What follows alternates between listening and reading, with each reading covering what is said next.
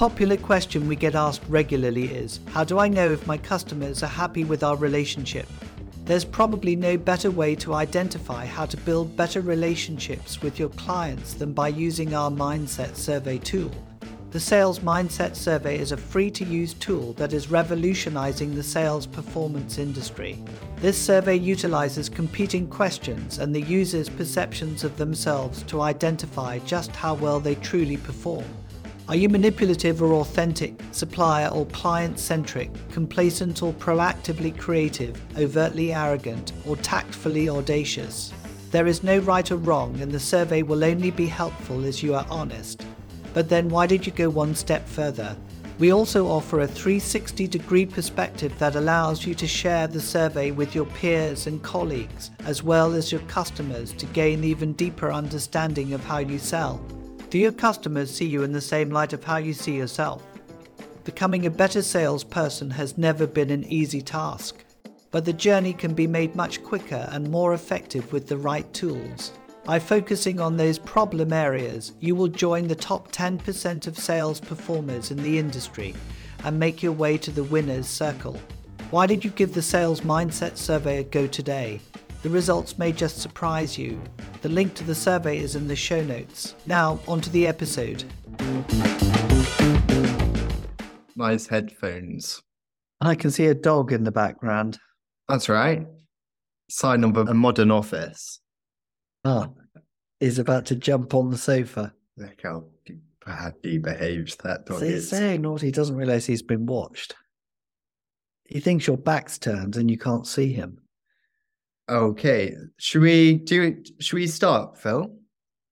Yeah, absolutely. So we're expecting a few more people to join us, but we record these sessions. So we like to share the kind of burning questions salespeople have, and we use it to kind of promote a wider sense of community. But thanks for joining.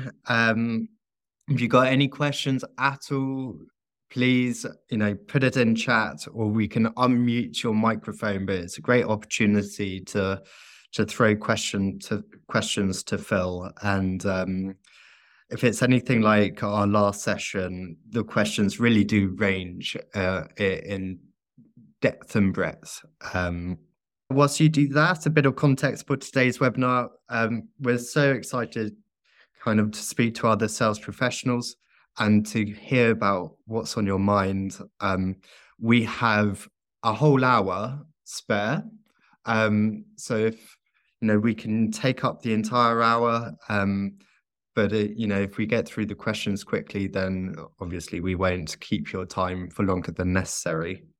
But really, the purpose of this is we want to keep building a community of sales professionals, and we want to try and engage with as many people as possible. So we are doing these AMAs every month.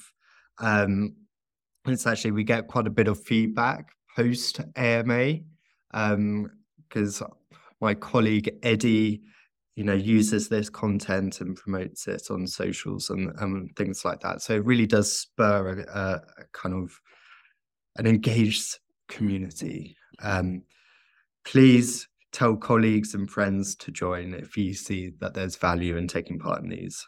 Eddie's going to put a URL into the registration form in chat. And again, just trying to build up this sense of community. If you're interested in joining it in a more of a formal capacity, please do submit your details to that, and you can be part of the early adopters as we kind of drive to grow a community of sales professionals. We have, like last time, been sent a few questions in advance to this webinar, but perhaps I can kick things off if that's all right, Phil. That's fine. So this is quite a challenging question, but I enjoyed receiving it actually. The question is there a difference in the way Chinese lead organizations than in the rest of Europe? Well, it's very interesting you should ask this question, Will, but One of the one of the people that I was involved in when I did my doctorate all those years ago was a guy called George Yip, and he's written quite a number of interesting books on the topic of global account management. And he's been a professor at London Business School, and then he went to a business school in Rotterdam, and he's now based out of America.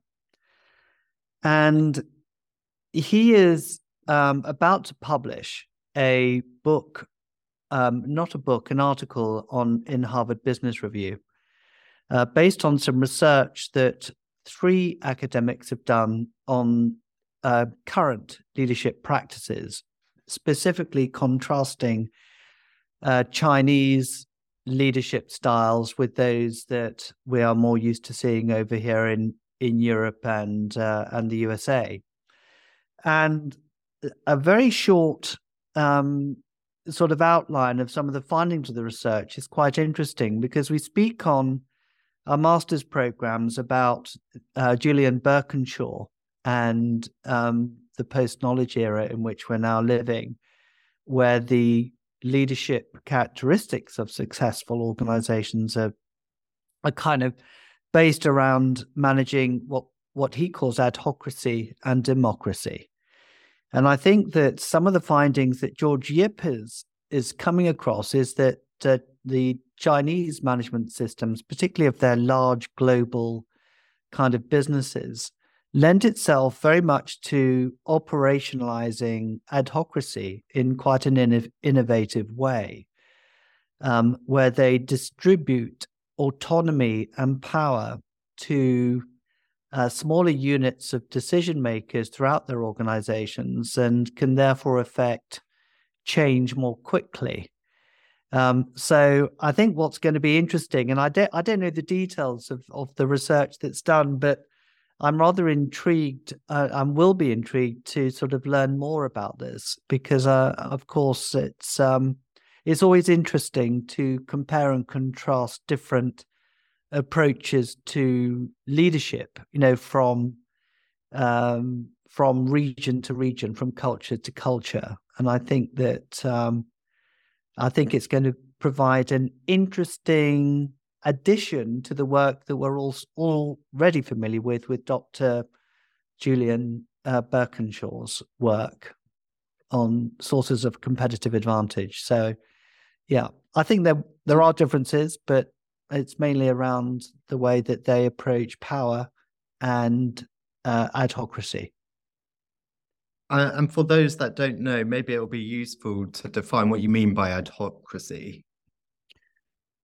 Yes, academics have got this knack of coming up with words that we're never quite sure what they mean. Adhocracy is looking at structures of management which come together in an ad hoc fashion, which source teams of people from across different functions of a business to be able to affect a more agile way of working. And it's very different to the more hierarchical structures that we've been used at in the past. And it's very akin, if you like, to this whole concept of agile leadership and being able to create structures and processes inside organizations to be able to make decisions very quickly and effectively. But I think what China are doing, according to Professor Yip's research, is affecting that adhocracy change perhaps more efficiently than leadership practices that we currently see in Europe. It's really slightly interesting. Slightly academic, isn't it? This start of this AMA, Wills, but well, it actually goes into, it segues quite nicely into the question I had for you, and I always like to put you under the spotlight when I have this opportunity. So as we know, kind of productivity has been in the news quite a lot recently, especially in the context of UK's productivity not really being where it needs to be. And we kind of, if you read around it, we haven't really recovered since the 2008 financial crisis in comparison to other kind of G7 countries.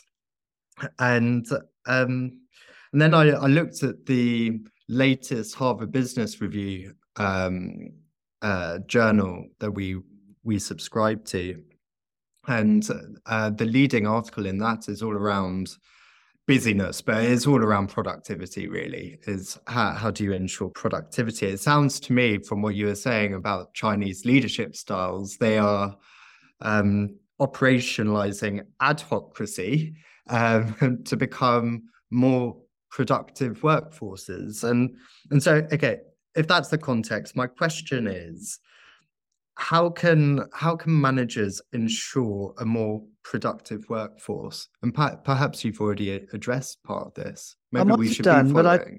are we talking generally, or are we talking about sales specifically? I mean, Well, in the context of myself, in the context of sales. yeah. Yeah.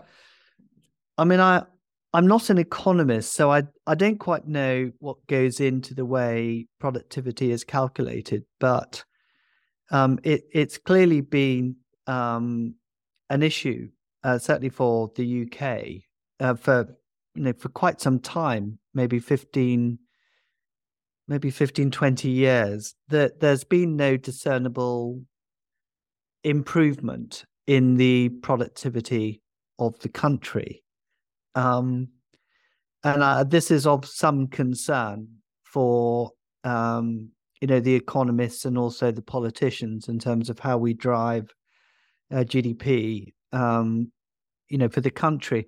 But one of the things that doesn't get mentioned by politicians, which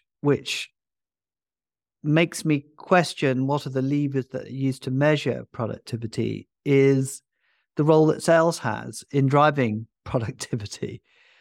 It kind of makes sense if GDP is a reflection of the gross domestic product that is being generated in the country, that one of the levers for driving GDP up is going to be sales and revenue. And if that's the case, then why isn't there more being spoken about it in political circles about the role that sales play in driving productivity? If we can sell more, if we can, well, we hear about it in the sense of exports, and if we can export more, we'll become perhaps more productive. And but as a general word, we don't hear politicians use the word very often. If we can sell more, it'll improve productivity.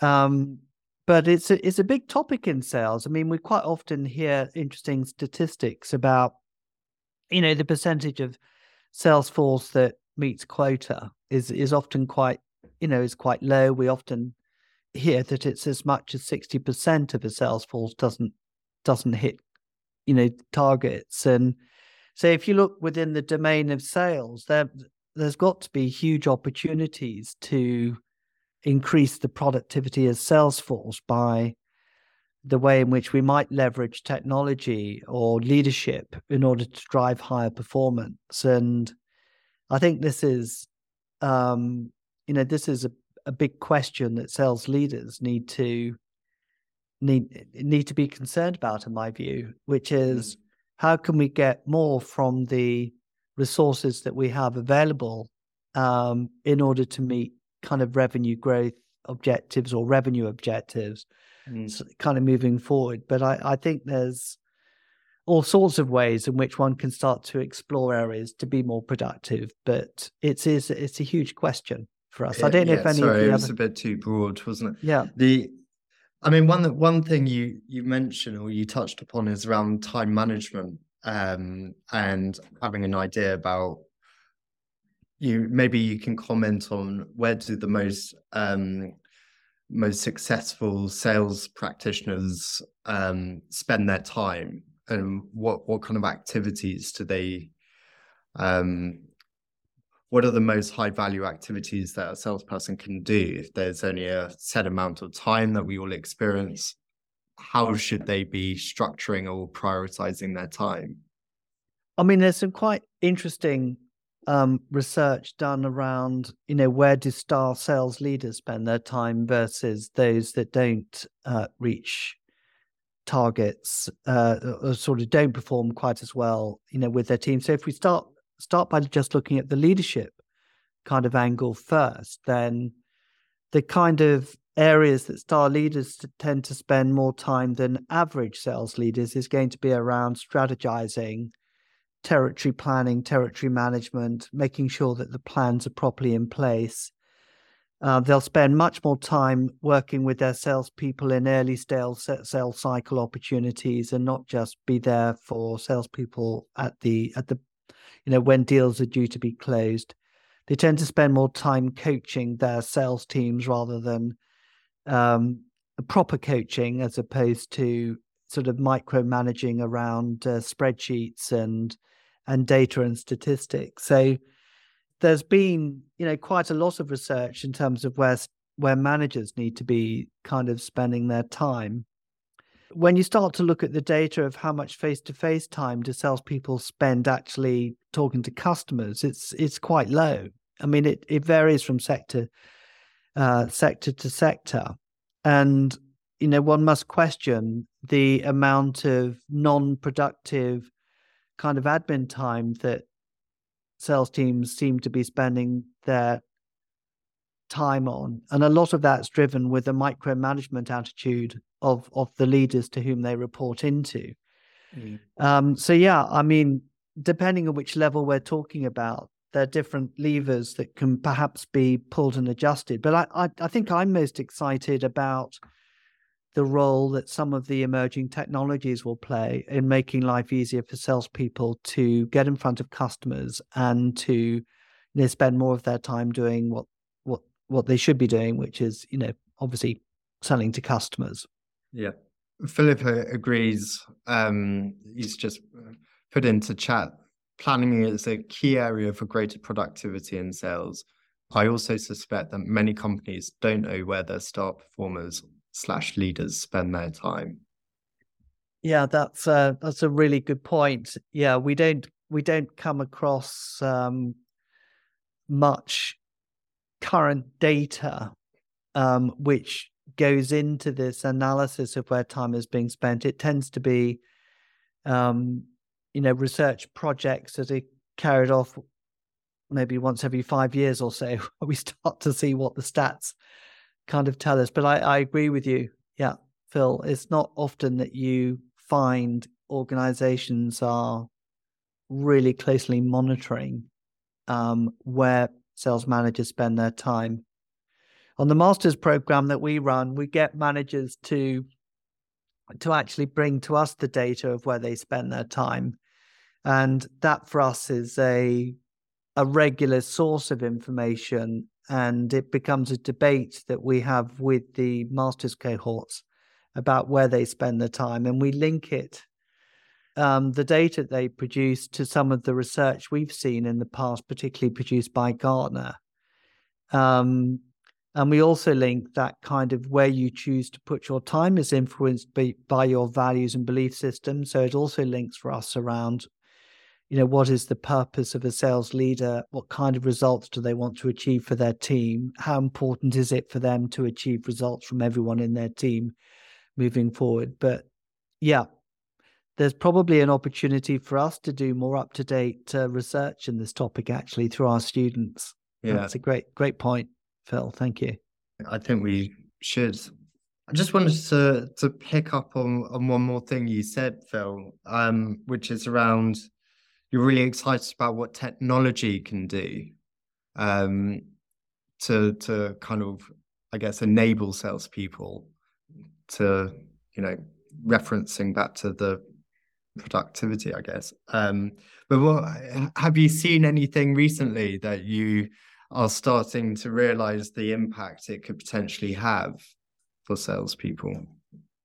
Well, I don't know if I can name any sort of specific applications, if you like, but I mean, one of the ones that we're beginning to see a lot of value from is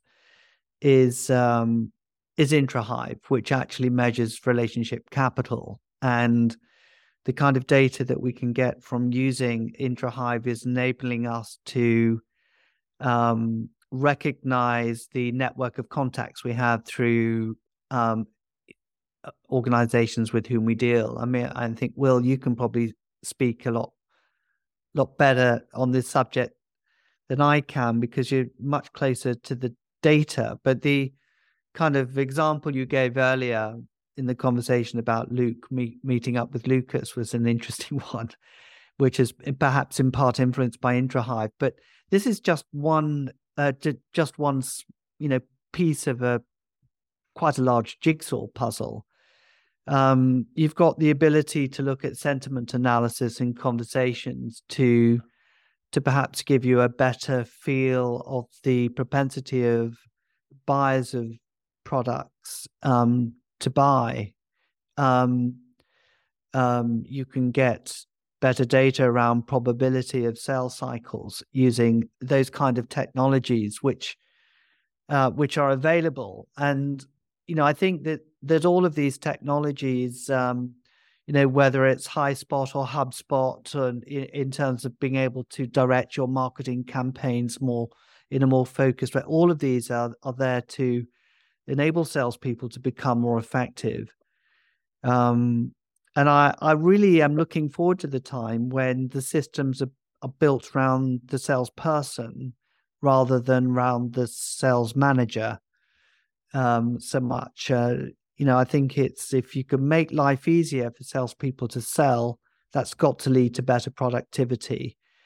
And for, and as a consequence of that, for managers to spend much more time looking at data and trends to be able to spot, when you look across the sales organization, where salespeople perhaps can be better directed, or where best practice is happening with a number of your salespeople, perhaps not with others. Yeah. So yeah, I think we're going to see a really interesting advancement of technologies that are built specifically to enable salespeople to sell more. So I was very unhappy that we've got this question submitted to us. What's that? That Gartner research in 2021 said that 72% of buyers want a sales rep free experience. And in 2022, Gartner research says it's now 83%, that B2B buyers would prefer ordering or paying for a service through digital commerce. How, as a salesperson, should I react to this? And how does it influence in the way that I sell now? Yes, it's quite interesting. And I think if you dig deeper into that research, I think that it also shows how the age demographic is influencing some of that data. I think with I think it's millennials who are much, more digital savvy, and, they prefer that kind of method perhaps of doing their own research online and not engaging with salespeople.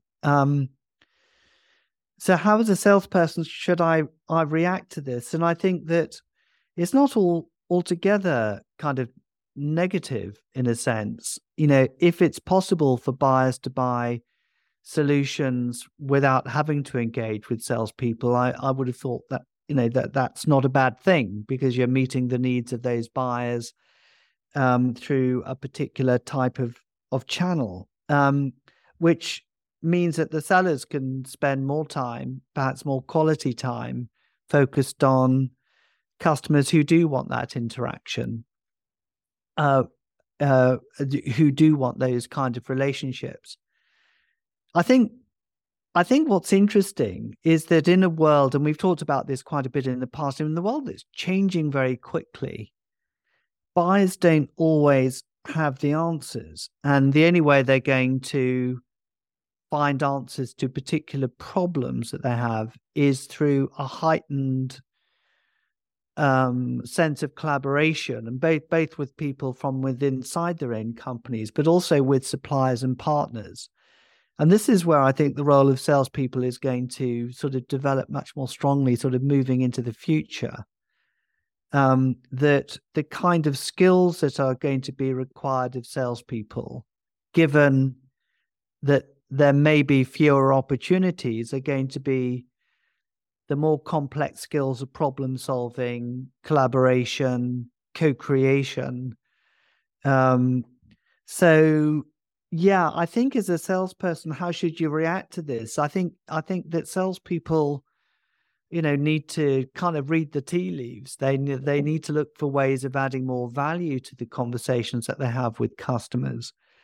They perhaps need to be slightly more. The word is that's being used is disruptive. They perhaps need to be more proactively creative in the way that they suggest ideas to customers before they start thinking of finding solutions to problems themselves. So I think it's going to mean that sales are going to have to work harder, to earn their bonuses and their commission, because they're going to have to add a degree of sort of intellectual acumen to the way in which they go about selling, and not just wait for the orders to come in, but actually to go out there and find them and make things happen. But I think those that do crack that particular code are going to be enormously successful. Yeah. I don't know if I've answered that question, but yeah, I think there's an interesting statistic, isn't it? It is interesting. And McKinsey came out with some interesting insight into what is the sort of how customer expectations are changing, and therefore what are the skill sets required for salespeople. Yeah. And we've actually, recently we did a podcast on that, and it's interesting because customers' expectations are as such that they expect a salesperson to be a fantastic kind of problem solver, and also, have information to hand at their fingertips, because they're already coming into the conversation with a degree of knowledge around what it is you do. Mm-hmm. And so all of these kind of elements, I think, add to the competency levels or what is expected for a salesperson. And I think that's going to become more and more complex and more specialized, perhaps. Yeah, no, I agree with you, 100%. Yeah, yeah, Be interesting to get kind of Philip's viewpoint maybe on some of the trends that he's seen, or whether the data that Gartner's kind of produced is consistent with Philip's experience, because I know, Philip, you're very knowledgeable in this area, so I'm putting you under the spot here. No, that's okay. Can you hear me? Yes, we can. Yeah, Philip, nice to speak to you again. Yes, likewise. Yeah. Well, I'm just wondering how aligned that statistic is, in fact, with the Forrester research on death of a B2B salesperson, because that was 5 years ago. And they were predicting that people would be, if you were in that box of providing a more of a transactional sale, then your job was under threat. You had to get into the top right-hand corner. Yeah. Can't remember what the axes were, but you had to be in that consultative piece. You had to be, as you say, spending more time helping the customers with more complex issues rather than the transactional. So it's really just played that out, and maybe that's what's reflected in that data. But it's interesting how our technology has definitely helped, because I remember back in 2003, 2004, when we were first doing remote selling, Yeah. and the customers just weren't interested. And it was really hard to get them to engage with our centralized remote sellers. And in the end, we ended up allowing the sellers to actually go and visit these people once a quarter, which is sort of against the whole model of the principle. Yes. But now I think it actually makes sense. Customers are quite happy to do that. It is much more around the transactional thing. The technology is there to support them, but it's the customers who are the key drivers for that. I think it's, to what extent are they willing and able to be sold to through these mechanisms that are being developed through leveraging the technology. And COVID has obviously accelerated that process massively. Yeah. So that's a key part of the change. Yes. Yes, I was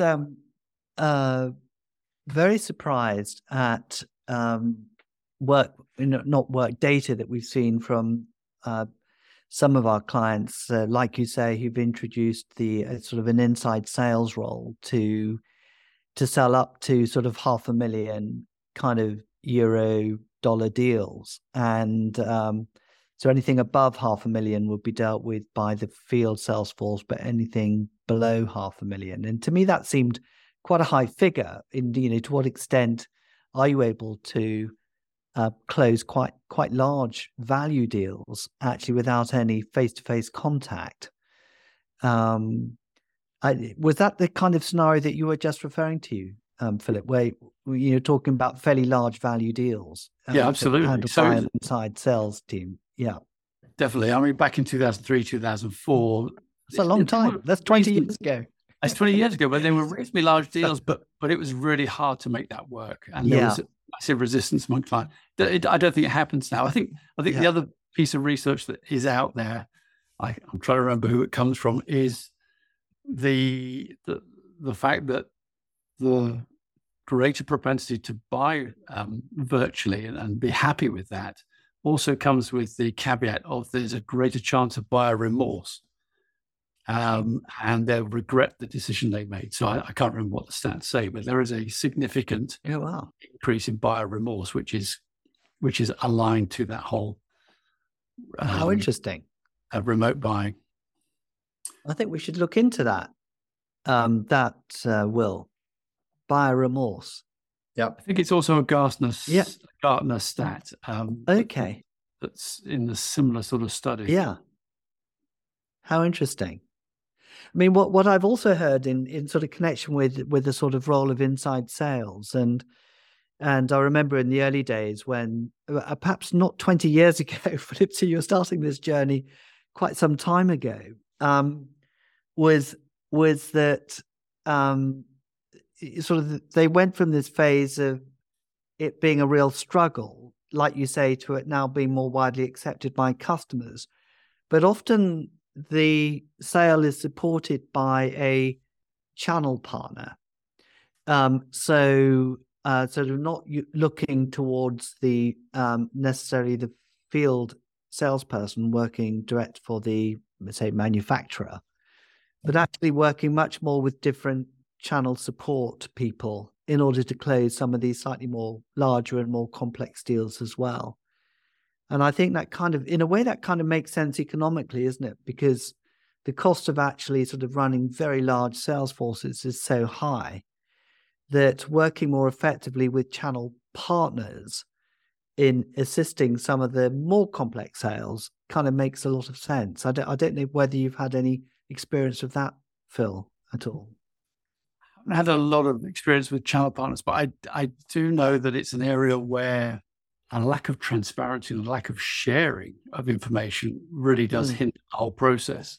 And so a reluctance either within an organization or with the partner, the reluctance to share what you know about something definitely holds you back. I think the good companies that were doing that, in my experience, were certainly the technology companies, surprisingly, would collaborate with each other in order to sell to us at the company I was at. And they would share what they know about the organization. They'd have joint account plans for how they would bring ideas to us. But I don't see everybody being as transparent. I think transparency is key there. There's got to be an awful lot of trust, obviously, when you're sharing that information of yours. So there's, if we go right down to the fundamental trust, transparency, that culture has to be there as the bedrock for greater improved productivity and sharing. Yeah. Very interesting. Thank you, Philip. Will, so we come back to you unless you want to ask some more questions around the topic? Or... Well, I'm just seeing chat. Lucas has said that he believes inside sales is just going to become huge over the next 5 years. Lucas, if you're there and can hear me, it'd be great to kind of understand what your perspective is.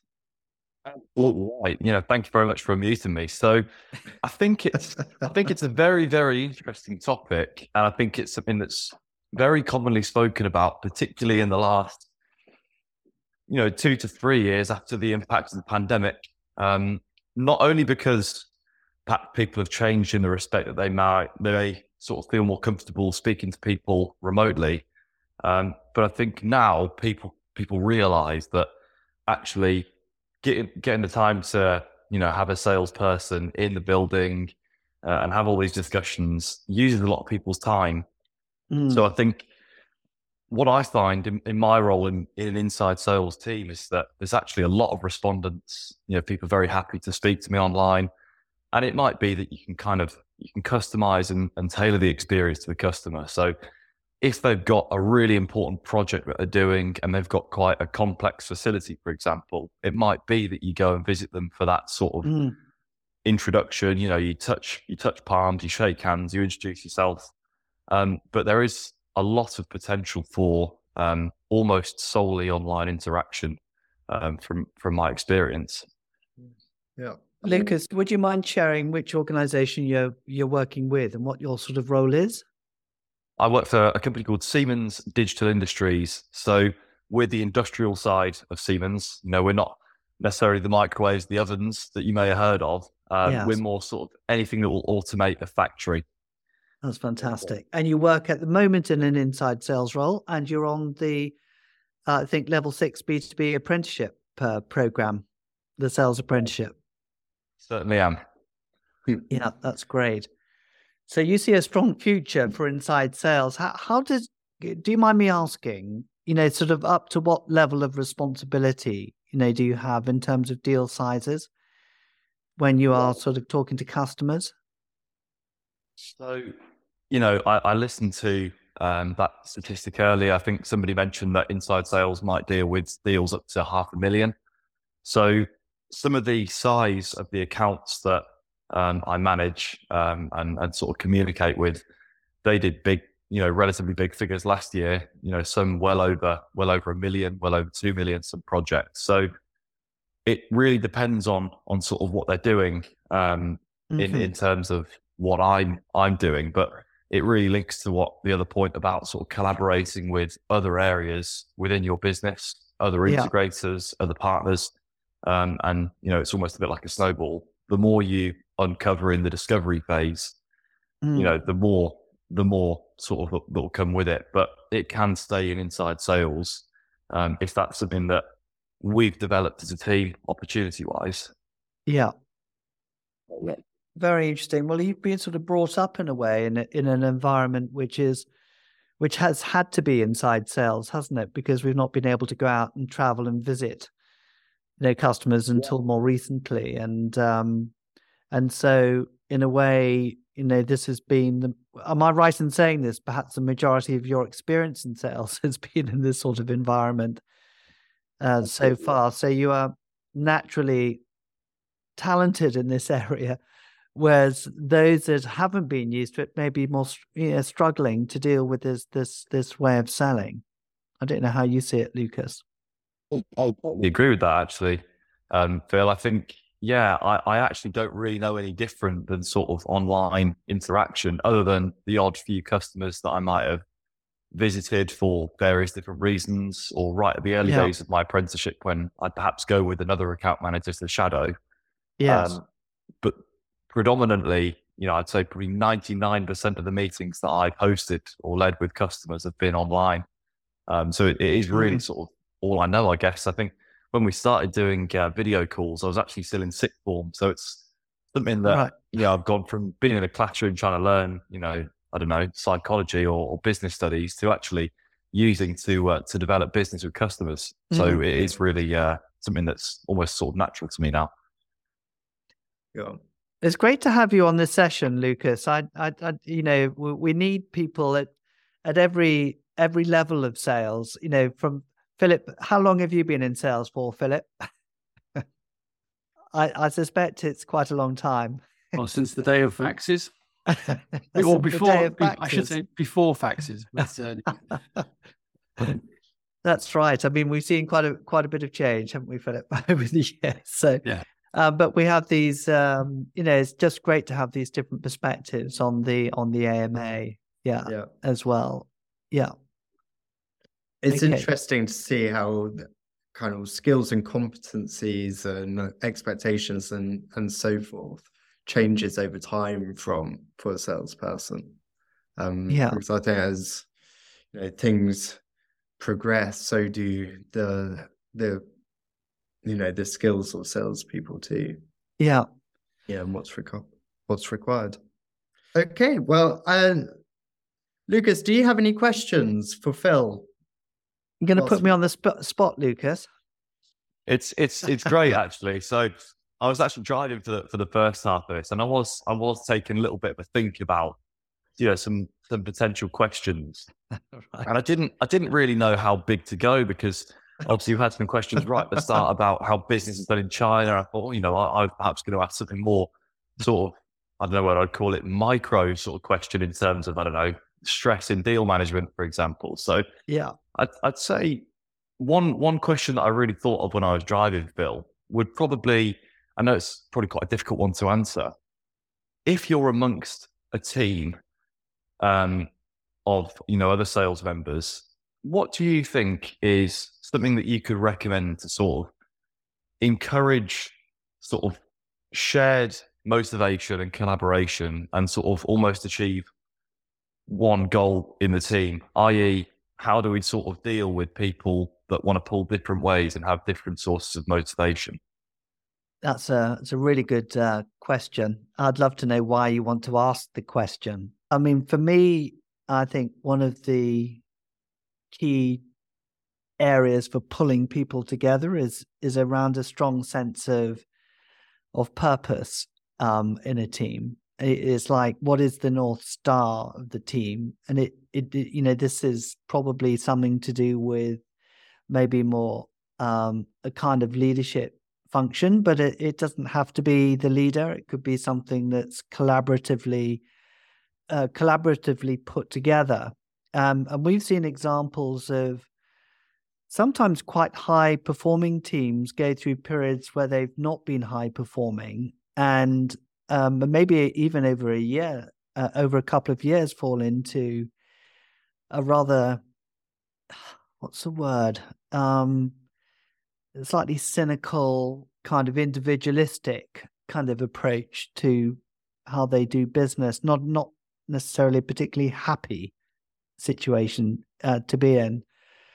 And there are, various techniques, I think, that could be deployed to try and switch people's mindsets into something that's more positive and more joined up. One is having the sense of purpose and agreeing to that maybe collectively as a team. Another technique, which is so powerful because it's such a positive force of energy, is something that we call appreciative inquiry. I'm not sure if you cover that on level 6, just as a methodology of being able to energize the best of what a team has and build on it to do something even better. And we've seen that the process, if you Google appreciative inquiry, you'll get the kind of frameworks that support. They're very, very simple frameworks, but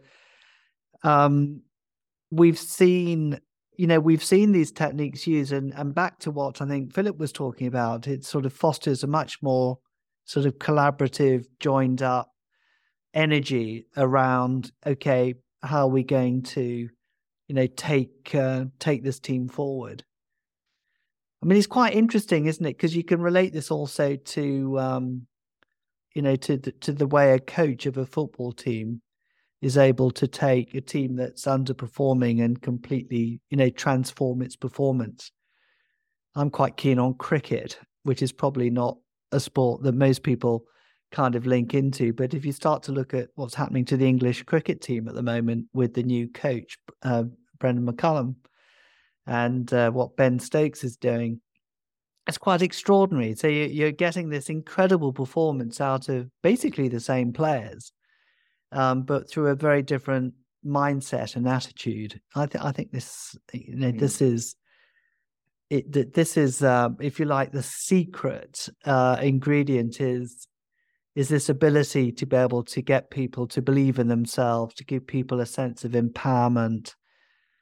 And you can only really do it when people have got the right skills in place. But for me, there's, sense of purpose, collaboration, appreciative inquiry. These are all tools that can help foster what we call a growth mindset, too, and that would help. So I don't know, Lucas, if I've given you any, a reasonable answer to that, but I was really glad for the question. Have I missed anything, Will? Is there anything? I don't think so, Lucas. I really loved that question. I think so many people can relate to that, and I'm trying to think about the answer I would give as well, or if I could add anything to Phil. And one thing we get taught in the masters is around really trying to get a deep sense of understanding of everyone in your team, kind of understand what their perspectives are, what their values are, understand what we call the currencies as well. What are the pressures that they're facing? Because from a position of understanding, you can then start to kind of develop a more of a collaborative approach to what Phil has just described, using tools like appreciative inquiry or kind of working towards a collective purpose, I think is really, really powerful. But the thing I would start off is just really get a sense of understanding.